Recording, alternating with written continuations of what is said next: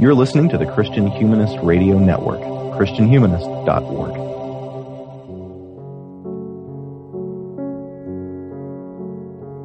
Imagine green rolling hills at twilight, speckled with the glow of round windows peeking from under eaves of turf, each opening to a scene of snug domestic comfort. Imagine an idyllic pastoral land full of small, happy inhabitants leading small, happy lives. Who wouldn't want to live in the Shire? But we can't. Hobbiton is just as imaginary as the rest of Tolkien's Middle-earth, and its peaceful society as impossible as any other utopian dream. Or is it? In their book, The Hobbit Party, Jonathan Witt and Jay Richards argue that the good society of the Shire is upheld by the same principles that make a good society in our reality. In fact, according to Witt and Richards, Tolkien's Middle-earth is, on many levels, a fictional depiction of social, economic, political, and theological truths that our society ignores at its peril.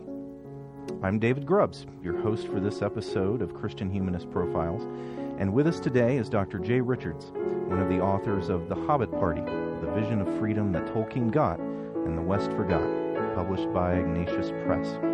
Welcome to Christian Humanist Profiles, Dr. Richards. Thanks so much for having me. Well, before we get into your book, I suppose I should have you briefly introduce yourself and tell us a bit about your various vocational hats.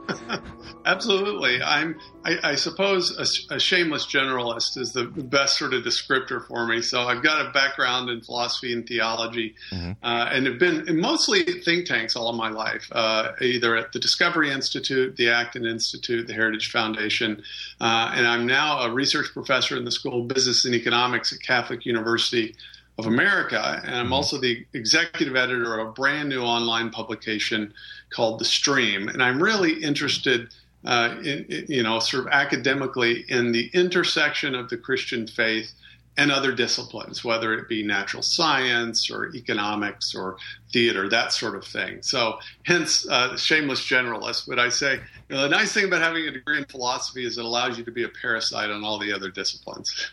Yes. Well, we at the Christian Humanist love getting in other disciplines' backyards and playing with their toys. Absolutely. We just try not to break them. Yeah.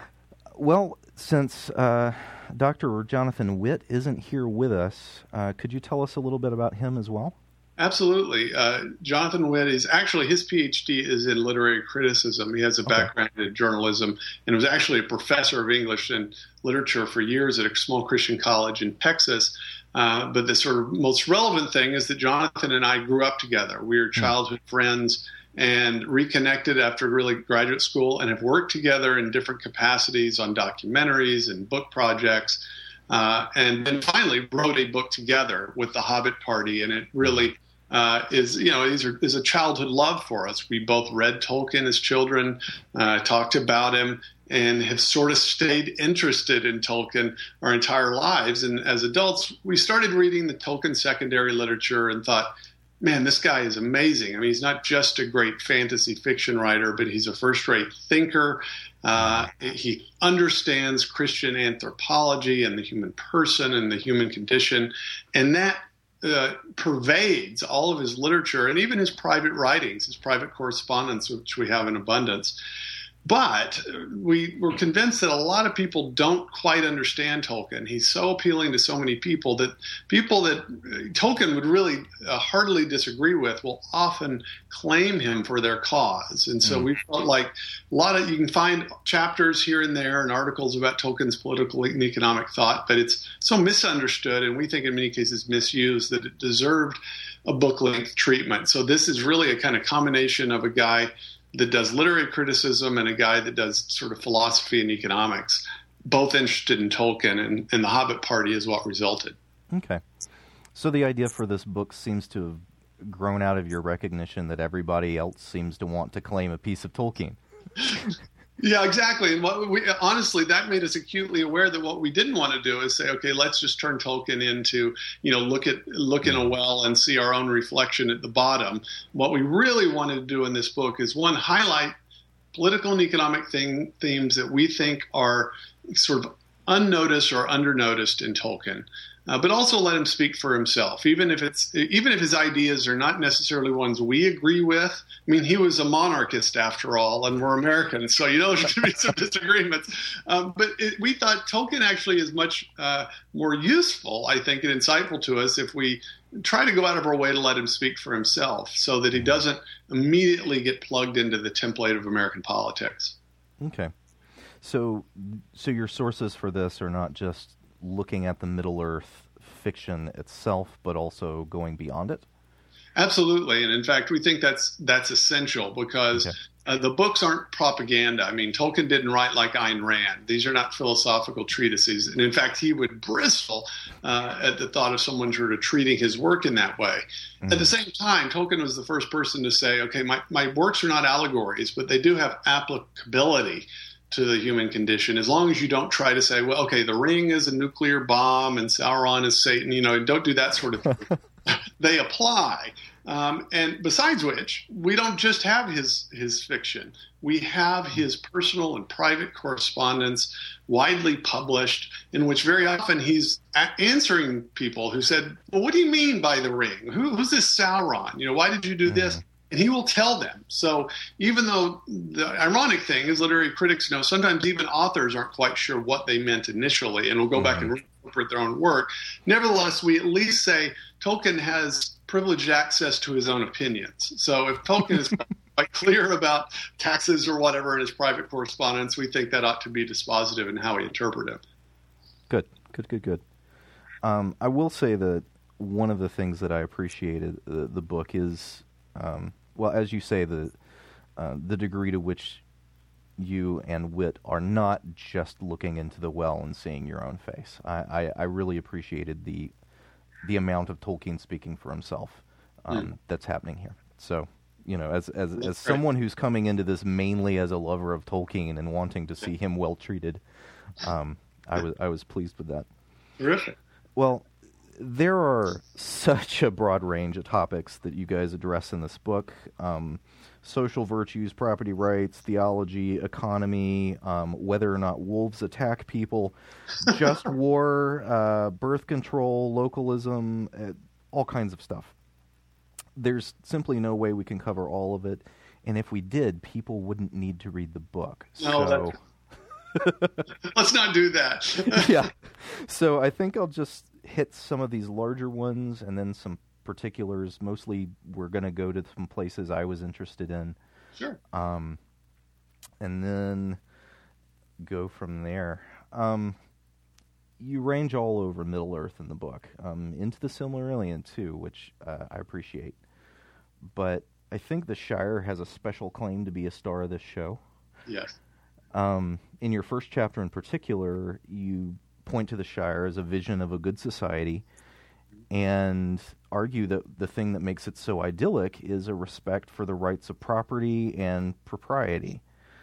So could you sketch that argument for us? And why isn't the Shire just a pastoral fantasy? Well, Tolkien himself said, told readers, don't treat this as a kind of sort of utopian vision. In fact, he was very skeptical of utopian visions, both the end of The Hobbit and The Lord of the Rings. He does his best to squelch that, doesn't he? Bilbo gets back to the Shire, and everybody's divvying up his stuff. And then in The Lord of the Rings, the hobbits get back after victory against Sauron. And Saruman and his toadies have taken over the Shire, and they have to fight to return that. And so Tolkien was deeply anti-utopian. Nevertheless, it was clear that the Shire sort of had a place in Tolkien's heart. In fact, he referred to himself as a hobbit in all but size. He loved, we know from his childhood, for a few years, living sort of on the edge of a city and being able to see essentially a pastoral countryside. And this is the sort of vision he sketches in the Shire. It's where both books, The Hobbit and Lord of the Rings, begin and end. And it's in many ways, it's sort of most concrete. It's a thing in the Peter Jackson movies that I think is executed so well. And so it can't be overestimated, but I think it's also important when we're thinking about Tolkien's political and economic thought, not to just reduce it to the Shire, because, of course, the Shire is only one of many places in Middle-earth, and Tolkien doesn't imply that, well, the hobbits are more virtuous and their lifestyle is more virtuous than the men in Gondor, the men in Rohan, or the elves in the forest. They each have their own kind of internal logic and social ecology that Tolkien respects. So he's really got a kind of pluralistic vision. But the question is, why do we always think of the Shire? Why do we sort of associate Tolkien with that? And I do think it's this beautiful vision, not just the beauty of the outdoors and of green, because, of course, the elves have that as well, but it's this kind of way people live together. There's basic order. People respect each other's property. They generally don't steal from each other. Nobody ever manages to get murdered in the Shire. In fact, the only visible presence of a police force are these sheriffs, who basically are reduced to just keeping various sort of landowners' animals within their property. So just kind of protecting the borders of property. They don't even wear uniforms. And Tolkien says, right at the beginning of Lord of the Rings, that the Shire in those days had hardly any government.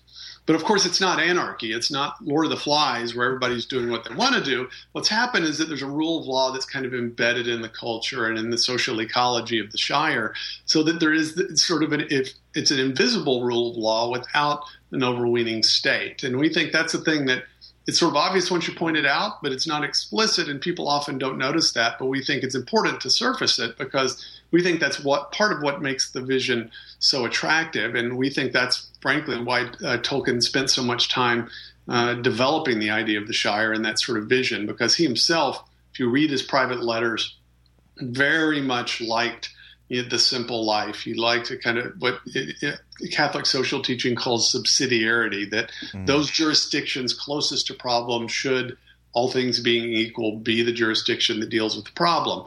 And so we think that's a really important thing, both in the novel, but also in Tolkien's political and economic thought. Okay. One way that you develop in that first chapter is, I think, a really good close reading of Bilbo Baggins' sort of internal monitor as it tells him what he ought to be doing at particular points, especially in the exercise of hospitality. Yes. You want to unpack some of that? Absolutely. And you see this in the, of course, the Hobbit movie, too. I mean, he's got, by the way, Martin Freeman plays this character. He's sort of, he's hesitant, but he has very clear understanding of propriety and what he ought and ought not to do. He doesn't especially like dwarves. I don't know that anybody would especially like a lot of dwarves in their house, but nevertheless, he exercises hospitality. There's a contract, you've got these seem to be kind of uncivilized dwarves that show up, and yet they have all of the legal sensibility of a late Victorian Englishman when it comes to making deals and things like that. And, in many ways, Bilbo is sort of the representative bourgeois middle class English gentleman from the late Victorian era, and Tolkien embodies all that kind of resonance in the character and gives it a dignity. Because what's funny about Tolkien is that if you look at the heroic literature that he draws on, either the great Norse legends or the Greek and Roman mythology, heroes are always great characters. Somebody like Gandalf or Aragorn. But Tolkien, as a Christian, believed that there was an intrinsic dignity even in the most humble of persons. And we see that in these creatures, the hobbits, and especially in Bilbo, these very humble, simple creatures, people, persons, that nevertheless are able to rise to the level of hero. So that Tolkien is able to connect what we associate with 20th century modern literature, the ordinary person, and the heroic vision of legends in one great sort of literary vision. And I think that's what makes him great, and I think that's why we'll be reading him centuries from now. Awesome. So, and I'm calling back to something you mentioned earlier. Even though the Shire is the focus in a good bit of this, you think you could make similar points if you went to Rivendell or the Rittermark or the Lonely Mountain when dwarves are in charge, things like that? Absolutely. And of course, every one of these places is a little different, though. Okay. So it's clear, at least it's not quite as obvious in the movies, but in the books, even the dialogue in Rohan is different from the dialogue that the men of Minas Tirith have. So Minas Tirith is essentially more highbrow. It seems like a more scholarly and learned city, whereas Rohan and Edoras are sort of modeled on the, say 11th century Anglo-Saxon culture. It's a much more earthy culture. The elves, of course, are essentially the Brahmins. They're the aristocrats, and they sort of have that. But Tolkien doesn't, he doesn't dislike that. And the dwarves, except for Thorin and a few characters like that, seem much more like a kind of earthy working class English people, and they sort of have this kind of social propriety or lack of propriety that would be sort of stereotypically be associated with those sorts of people. And yet Tolkien dignifies them all. There's not an implication that one is intrinsically better in all ways than every other. That, in fact, there are these ways of life that differ in certain ways, but at least they both have their weaknesses, but they both have their strengths in their proper place. And we see that then, of course, in the appendices to the Return of the King, the end of the Lord of the Rings, after the destruction of Sauron and Aragorn as king, in the ways in which people are trading and interacting with each other, but the way in which the Shire, as the Shire is restored, and the dwarf kingdoms, as dwarf kingdoms are restored. They aren't all made one giant sort of homogeneous whole. They retain their distinctive characters. Okay. No, not a Gondorian monoculture. No, exactly. And in fact, Aragorn even, of course, because the Shire enjoys the protection of the men in the East without ever really being aware of it. But even after the defeat of Mordor, we learn that Aragorn from time to time would visit his hobbit friends, but he would always stop at the very border of the Shire. That's a wonderful vision of subsidiarity that, yes, in a sense, the far-off king is protecting the Shire, but he's also not messing with their business. He's not getting down into the day-to-day affairs of the Shire. Let's talk about the ring for a bit. I mean, it is in the title of The Lord of the Rings, anyway. Much of this book is concerned with power, its ethical use, and the ways it can be abused. And one of your ways of exploring that is treating Mordor under Sauron as a dystopia. So how do those dystopian elements work out in Mordor? How can Tolkien help us spot the kinds, the forms that the ring might take in our own society? Well, it's funny because in some ways there's sort of two dystopian visions. One is Mordor, in which, to summarize it, you essentially, I would describe it as what happens to a society or a civilization in which one person, one agent is given absolute domination over the wills of others. Because though we talk, we sort of invoke Lord Acton's power corrupts, or power tends to corrupt dictum, the ring is not just about power. It's about an absolute power to dominate the will of others, unlike the power, for instance, that Gandalf exercises. And you see that in the sort of darkest form in Mordor. That's a kind of absolute totalitarianism where the will of one dominates the will of all others. We might associate that loosely with the totalitarianisms of the 20th century, whether they be Nazi Germany or the Soviet Union. But there's another vision, and it comes at the end of the Lord of the Rings in the Scouring of the Shire, in which there's not that level of domination. There is a sort of domination by Sauron and some of his toadies. They transform the nature of the Shire. They chop down the party tree. They put up a bunch of ugly buildings and things like that. But most commentators agree that this is Tolkien's vision and dislike of what, honestly, he saw in Great Britain after World War II, which is essentially a kind of soft form of socialism. And there I think we're seeing a vision of what we might call soft tyranny. And that's the type of tyranny that's not the hard tyranny of Mordor or the Soviet Union under Stalin, but something much subtler and more mysterious. And we think in some ways that's the vision that has more relevance to the 21st century in the United States. I don't spend my time worrying about the federal government collectivizing the farms and the factories. I think that the danger lies somewhere else. Okay. But both of these forms of tyranny in the book, at least one big element that I seem to be noticing was the use of the panopticon, the panoptic vision of government, the perception of always being observed, and the ways that works down to the individual subject. Absolutely. I mean, of course, and we compare this in the book to Orwell's 1984. And in Orwell's 1984, you have Big Brother, and you are seeing him on your screen in your room, and he is seeing you. But of course, with Sauron, he can see into the minds of people that he controls, and even sometimes control actually what they think. And so that's a level of dominant gaze that's sort of hard to imagine in any kind of political form.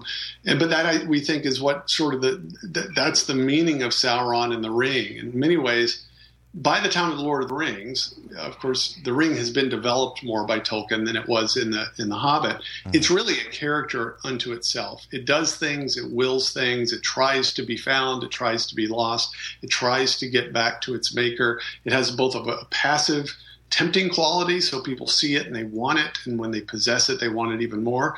And it also has an ability to sort of dominate and control, unlike just a sort of passive object of temptation. And so I think Tolkien sort of invests this whole vision of the danger of the power to dominate others, and also his vision about the nature of evil, that it has both a passive quality, like temptation, subjective quality, but also an active quality, like the demonic. Demons and Satan, they can actually do things. They have wills and can choose certain things. And it's sort of all those capacities we see in what you would think of as an inanimate object with the Ring. Let's go back to the dystopian Shire for a bit. Mm-hmm. You talk about it several times during the course of the book, and there's one point that I didn't feel was adequately dealt with. Mm-hmm. In particular, that kind of the first step towards dystopia in the Shire is Lotho Sackville Baggins privately buying property and means of production. He buys mills, he buys tobacco farms, and he starts using his wealth and property ownership, leveraging it essentially into the political domain. He kind of becomes a de facto kingpin.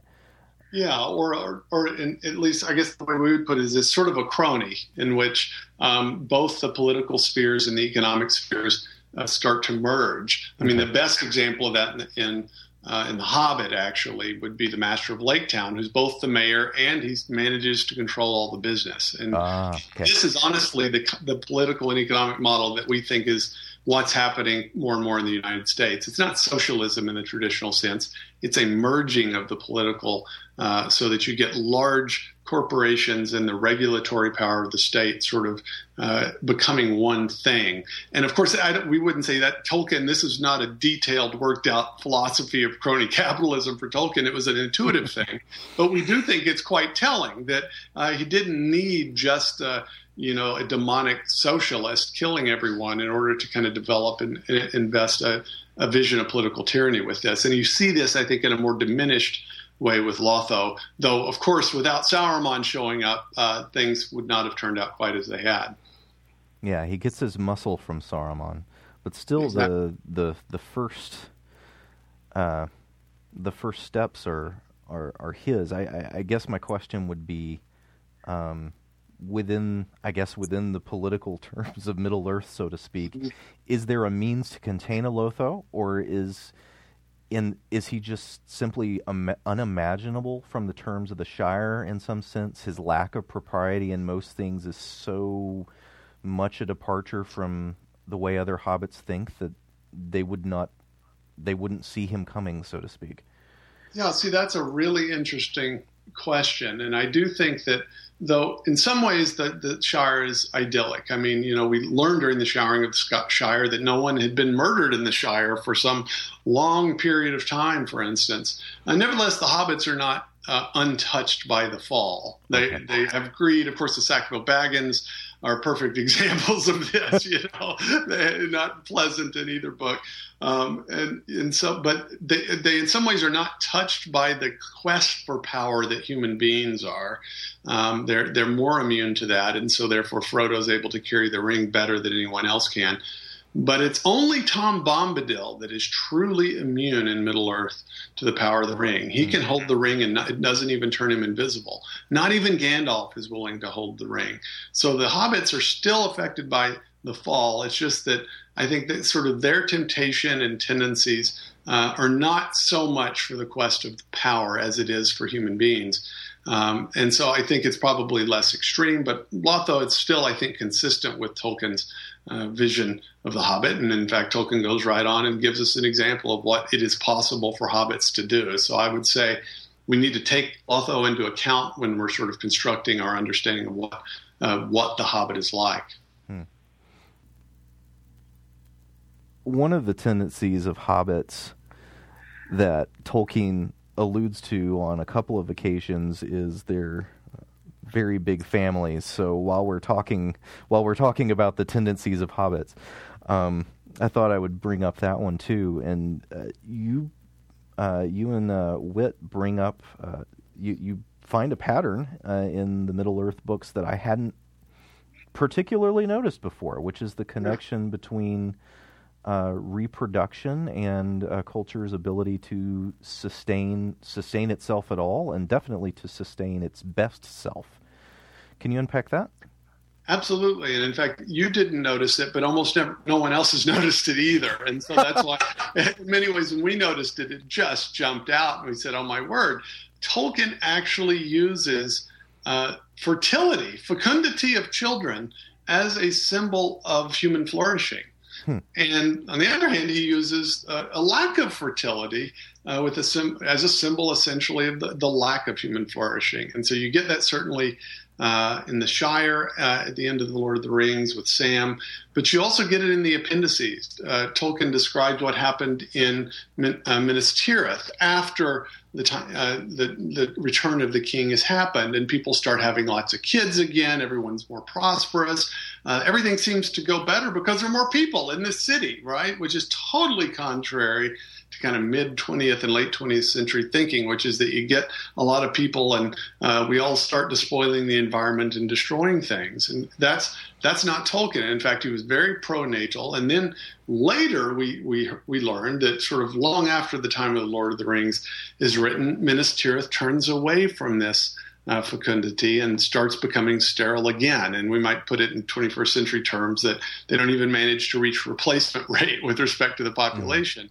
And we think this was profound and prophetic on the part of Tolkien to see this. Now, of course, he was an Orthodox Catholic, so it's perfectly natural that he would think this, but that he saw this at a time when no one was talking about demographic suicide in the 1950s when The Lord of the Rings came out. People were talking about, a population explosion. We're now noticing in very advanced, so-called advanced cultures like from Japan to Western Europe to increasingly the United States, where we're not even at replacement rate. There are far more people moving into retirement than there are moving, for instance, into the workforce in most developed countries, with only a very few exceptions. So we think this is something that's really important to bring out in Tolkien, that he saw this, and to recognize that, in fact, it's not a weird add-on.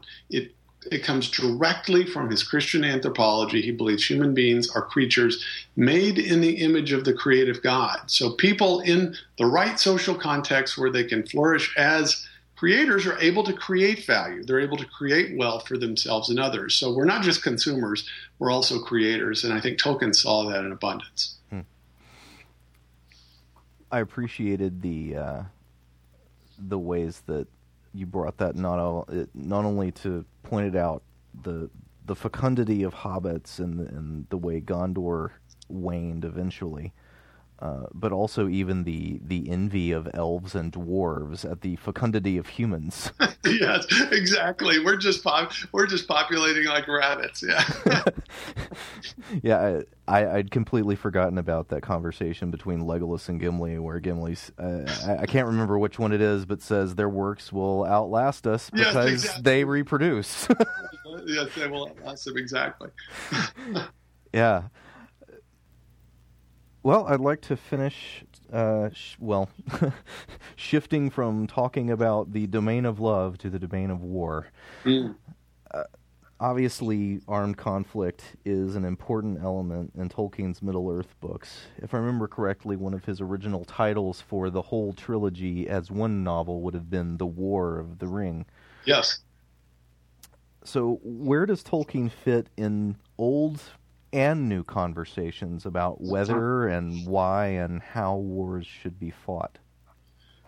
What we think is one of the most important parts of The Lord of the Rings is that in many ways it can be read as an extended reflection on the just war tradition. So by just war tradition, I mean this long intellectual tradition in Christian theology, starting probably with St. Augustine and continuing into the 21st century, that develops criteria that says, yes, there are times when it's not only okay to engage in war, but it's actually morally obligatory. It's the thing that you ought to do.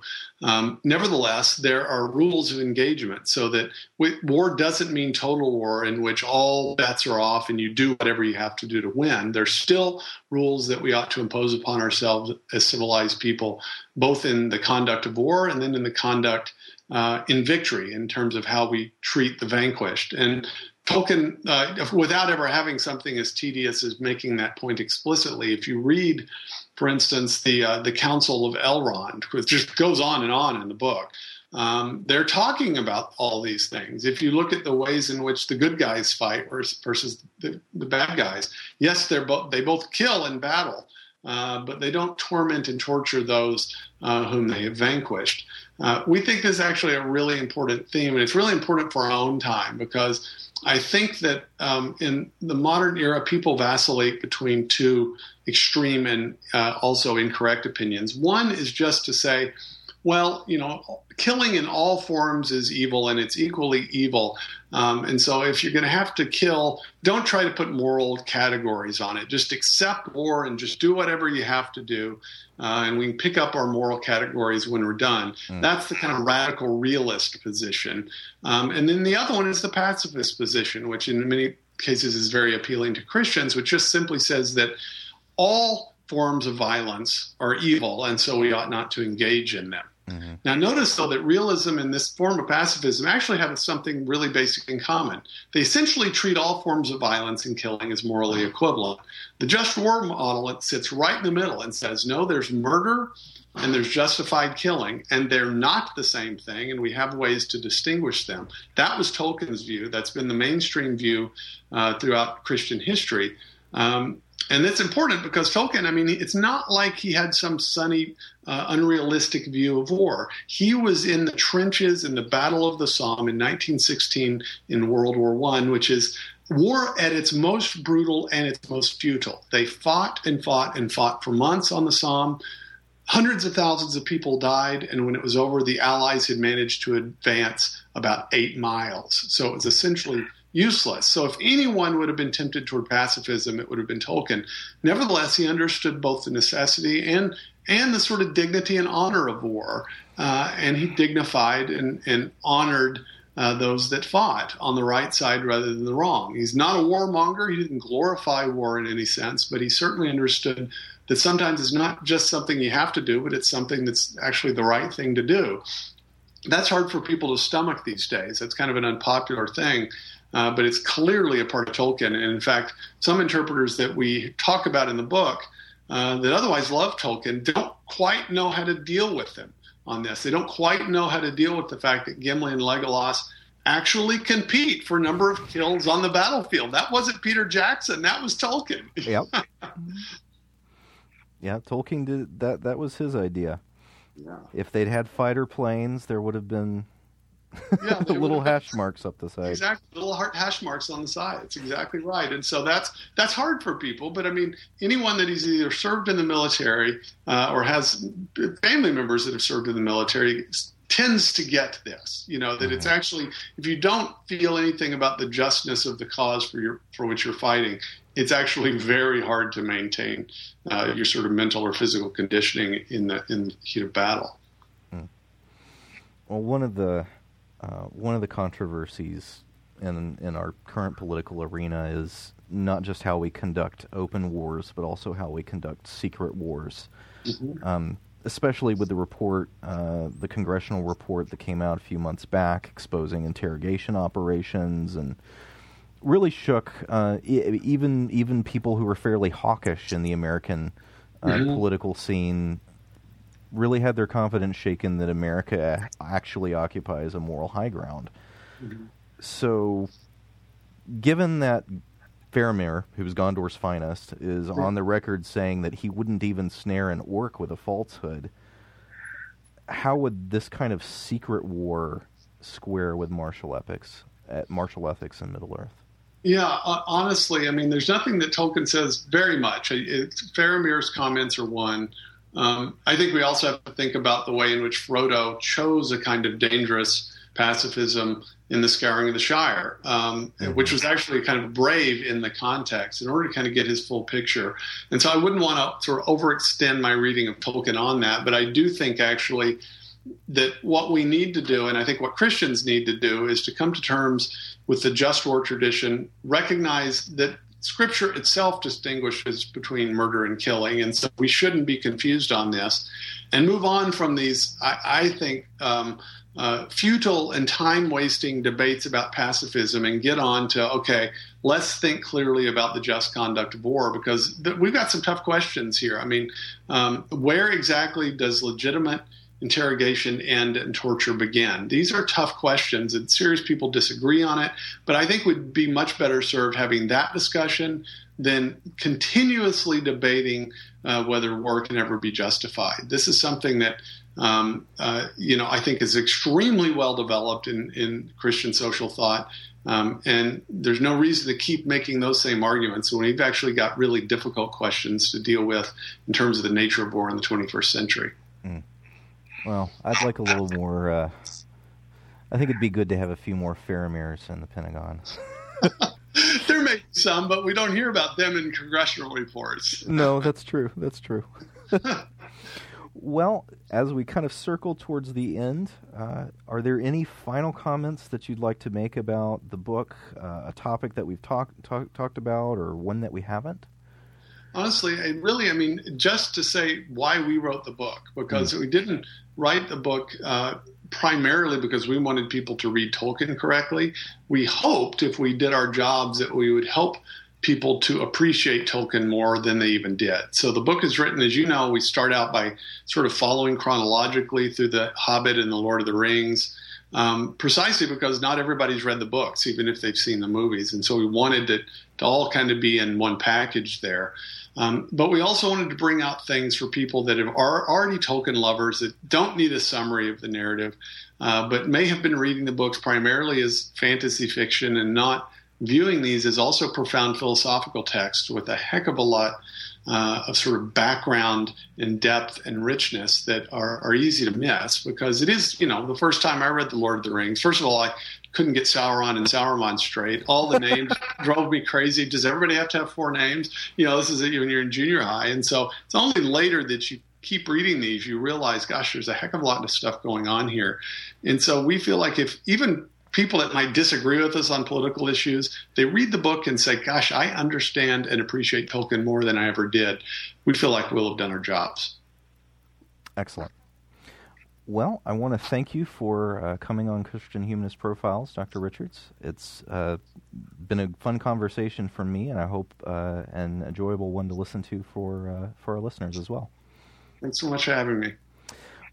Well, listeners, this is the end of This Christian Humanist Profiles. I'm David Grubbs. I've been your host this week. We've been having a conversation with Dr. Jay Richards, author, along with Dr. Jonathan Witt, of The Hobbit Party.